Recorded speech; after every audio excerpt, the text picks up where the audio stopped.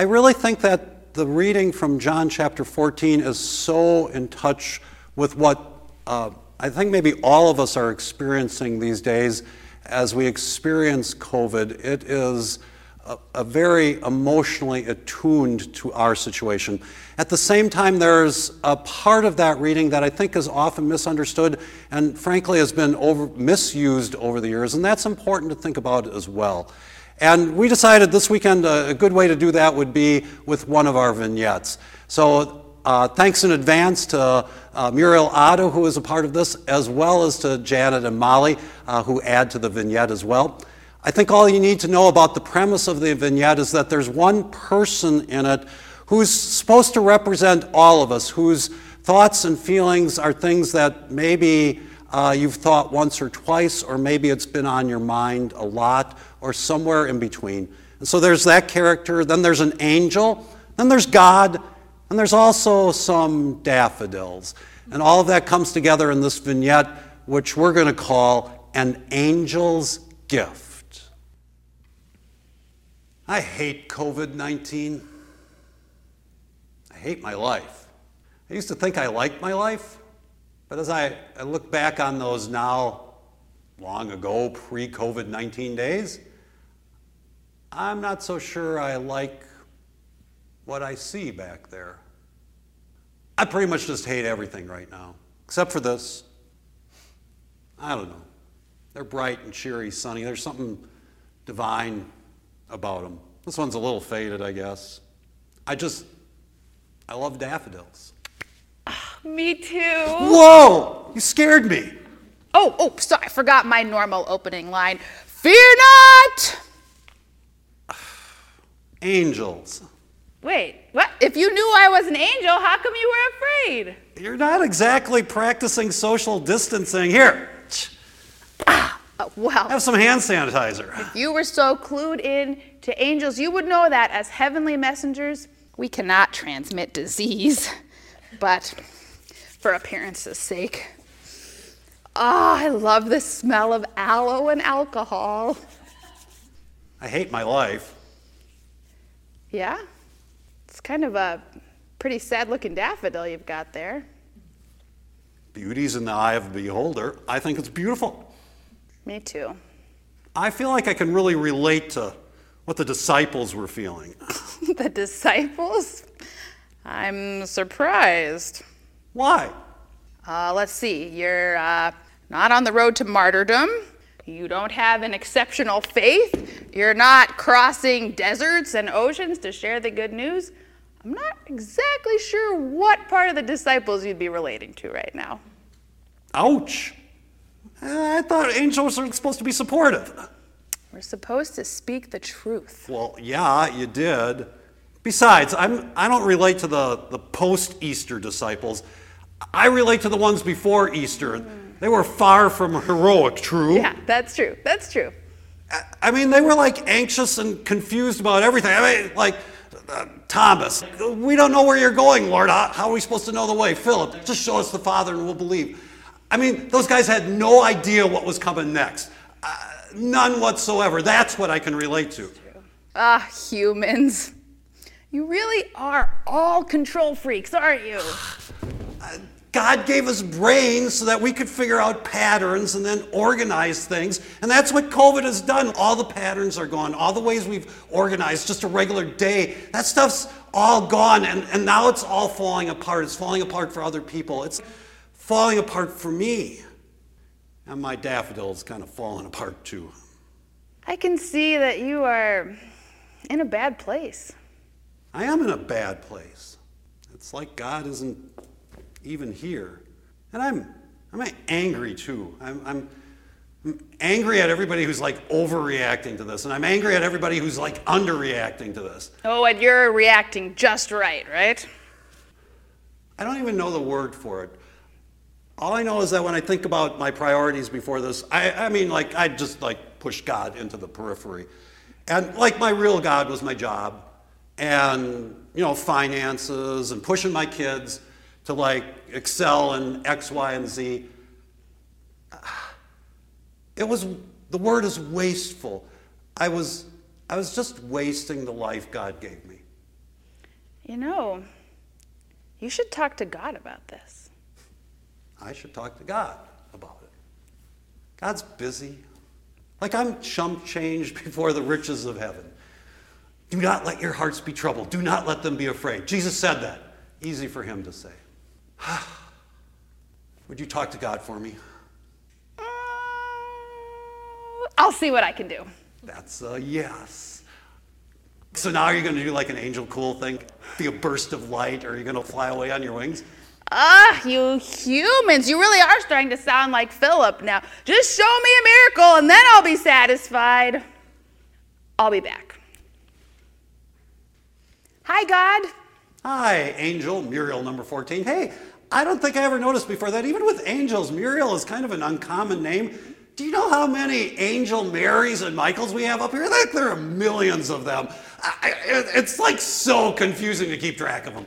Hey, God, you sound bizarrely like the guy I was just talking to down on Earth. Oh, Angel Muriel 14. I mean, that's totally on purpose. I mean, we want to make it easy for you as angels as you go from these human to divine conversations.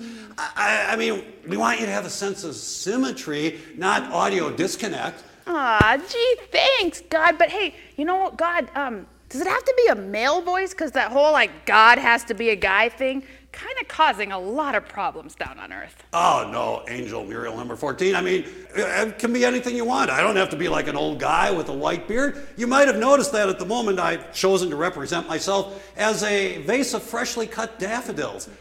I just love daffodils. You know, they were like one of my best creations. I made them for southern Chile originally. You know how they burst up through the frozen soil in September, and then they bear the frosts of October, and then November they're resplendent. They were such a success down there. I knew I had to get them to the northern hemisphere.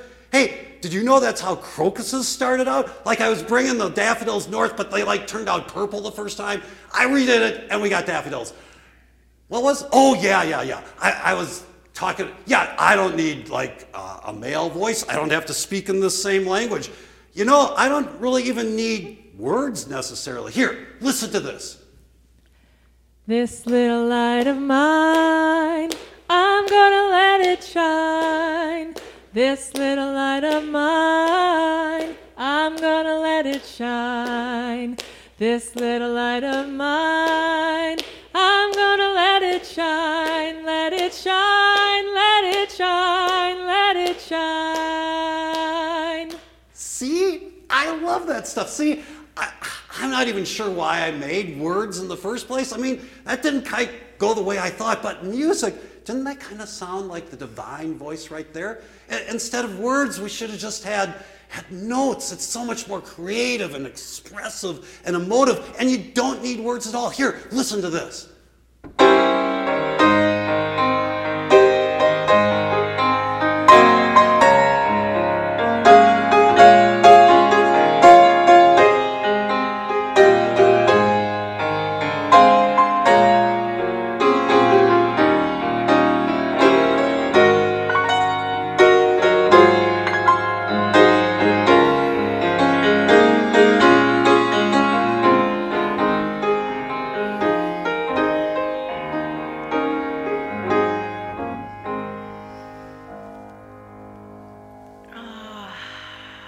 Wow, you're right.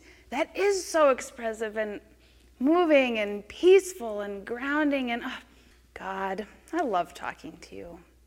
But hey, I've got this guy down on Earth and he hates his life. Has he always hated his life? I don't think so. I think COVID-19 made him angry at others and disappointed in himself. Well, angry at others. I mean, it's always easier to be angry at something else. I mean, people do that all the time. The disappointed part, so what part of himself is he disappointed in? Well, he described himself as wasteful. He was putting a lot of things before his own well-being. He was pushing other people really, really hard, and pushed you off to the side. Just a lot of pushing in general. And I don't know, it just seemed like, he always wanted one more thing. He was never satisfied. Yeah, I mean, that's true. Wow, ouch. God, aren't you supposed to be the supportive one? I think I'm supposed to speak the truth. You did. Well, hey, God, you know what? You know the other thing he's going to ask me when I go back down there?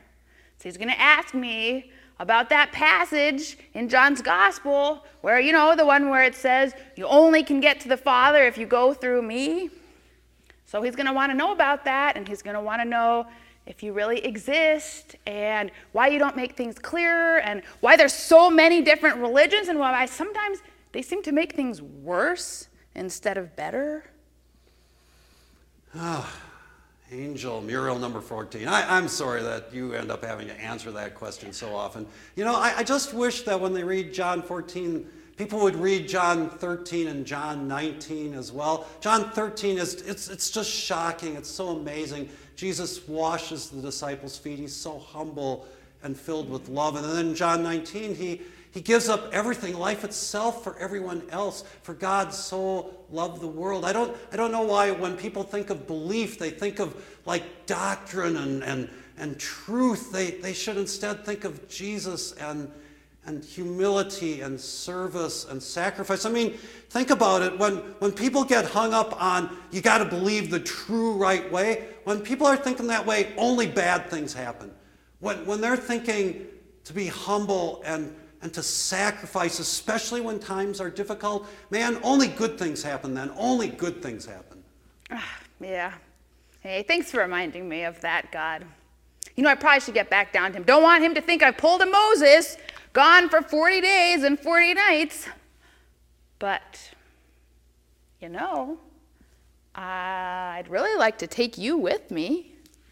You realize I don't make like personal appearances anymore. Well, yeah, okay, but what about like in the form you're in right now? A vase of fresh cut daffodils? Sure, I'm in.